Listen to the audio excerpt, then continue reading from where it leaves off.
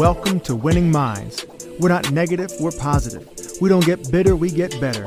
We don't lose, we win. We understand that life is more than what happens to you. It's about how you respond. And that response starts in your mind. And if you can change your mind, change what, how, and the way you think, you will change your life. Welcome to a positive mind, a better mind, a winning mind. I am your host, Fred LaValle, and this is the Winning Minds Podcast. At 26 years of age, he and his wife moved to the poorest nation in the world. No running water, no electricity. In his own words, he describes it as overwhelming poverty. But what he and his wife started now reaches not only people all over that nation of Sierra Leone, but 14 other African nations, and it can even be found in Europe. How does that happen? In this podcast, Alvin Smith speaks about how being creative and resilient can enable us to rise above poverty and improve ourselves. Thanks for listening to this podcast. It's part one of a two-part series. I hope it contributes to your next winning decision. Welcome to Winning Minds. My name is Fred LaValle, and today I have a very special guest. His name is Pastor Alvin Smith. I've known him for a long time. He and I have history back to before I can even remember, as he started a church in Athens, Georgia. My father, my family, we came to Athens and took over the work that he began when he moved to the continent of Africa, the nation of Sierra Leone. I was 2.5, so I only have one memory that young. But he's kind of started it all and a big part of why my life took the direction that it did. So I'm very honored to have him here as a guest on the podcast today. Going to be talking about his experiences and his perspectives on a couple of different things. But he's a man who has done tremendous things with his life through hard, tough decisions, discipline, vision, you name it. It's incredible. He is now one of the associate pastors in the church, the Door Church in Tucson, Arizona, as well as the director of the organization he started into Africa. So he's a man who's done a lot, accomplished a lot of things, and has a lot of advice to give us. So without further ado, I'll turn it over to Pastor Alvin and let him tell you a little bit about himself and his journey and his story and what he's seen and what he can share with us. So Pastor Alvin, take it away. Well, Fred, thank you for inviting me onto your podcast. It's an absolute privilege, and I really appreciate the opportunity.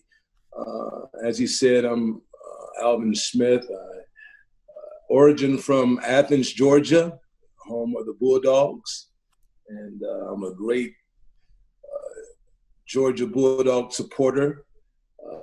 Over 40 years ago, I gave my life to the Lord Jesus Christ, and that really kind of changed the direction of my life. I was in the United States Air Force.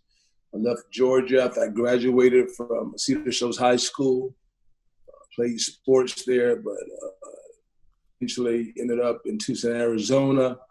Served in the military for 6 years, serving pilots, was focused in on becoming a pilot, but the Lord called me into the ministry and gave my life to Christ, as I said earlier. And from there, I was able to go back home to Athens and began a church there.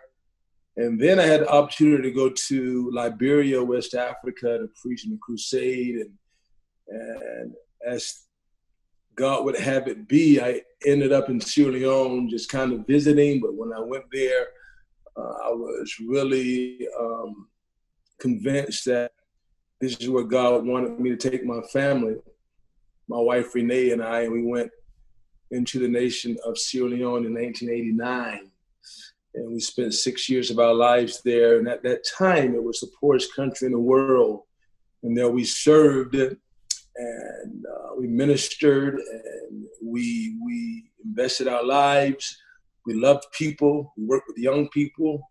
I was young myself at the time. I was 26 years old, I believe, and there laboring and just ministering hope to the hopeless. And today, 30-something years later, Rather, we have about 120 churches out of that church that we started in Sierra Leone. We have about 4 churches in Europe, and we're in 14 different African nations from these young people who were born in very difficult situations. I mean, you're talking about a country that had no electricity, no running water, and today these guys are leaders, and God has really just raised them up to become very fruitful and productive young men and women. And so that's just kind of a little bit of my history. And so there you go. That's what kind of caused me to reach out to you, to invite you on the podcast here. Was obviously I'm very, very, very familiar with what you've done and your story. And it was just as I was reading the other day and just thinking about just all the things people talk about, and it's a political season. There's always a lot of arguments and conversations, but just the idea of poverty came into my mind, just what I was reading right then. And I began to think about just schools, and as we begin to educate, young men and women to try to prepare them for life. And I just began to think about poverty and money. And I've, encountered various levels of poverty in my own life. Been just thinking about how we educate kids and the schools and all that we provide for them. And I began thinking about, do we really prepare young men and women to be successful in life, and what is necessary to prepare them for it? And that's when poverty and money, because that's obviously a big part of life. And I was just thinking about that and reading. And that's when I thought, I said, let me reach out to Pastor Alvin. He's seen poverty at a level that I've never seen, I've never experienced. And even, many of the worst cases here in the U.S., not trying to make light of it at all, but you've seen things far beyond what the majority of us have thought or experienced. And so just with that in mind, what was your kind of first impressions of when you set foot in Sierra Leone with the poverty? You mentioned no running water, no electricity. When you landed, it was years ago, but still, I'm sure those impressions are probably fresh in your mind. What was it like was there a shock when you walked into that environment? How did you process it? Yeah, it was a bit overwhelming to be faced with a nation that was literally in darkness.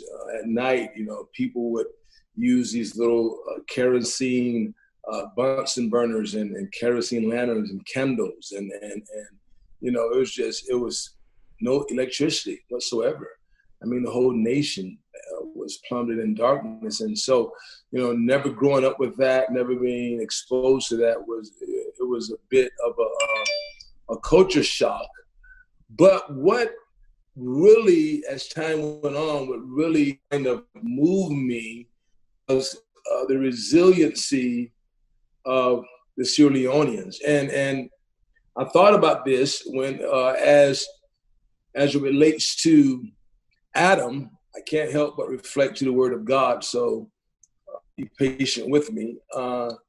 When God created him and He placed him in this garden, it was a utopia of excellence, but there was nothing there. He never gave him a chair. He never gave him, shoes. He never gave him, a mode of transportation. But what He did give Adam, He gave him a tree. And hidden in the tree was a chair.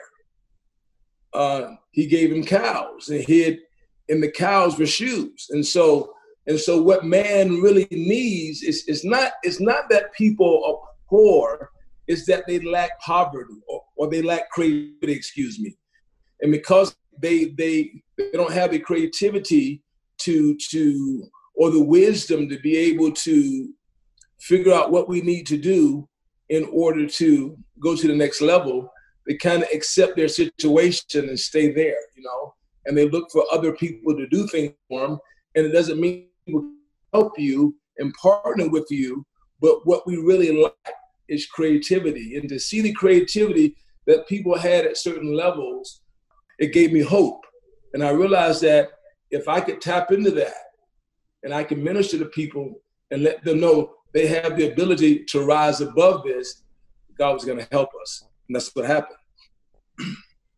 Very good, very good. So when you hear conversations about poverty here in the U.S., it's something that's talked about often, frequently. When you hear people talk about it, what goes through your mind when you say, if I could be part of that conversation, whether it's, people on TV or politicians or down at the school or wherever, when you hear people talk about poverty, what goes through your mind that you could wish you could interject into those conversations? Well, poverty is the absence of self-production. And what you have to do, you have to put people in positions where they can be productive. It is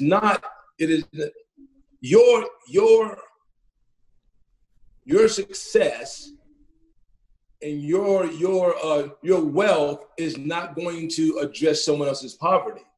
I'll give you an example. And again, I have to use the Bible. It's probably the best.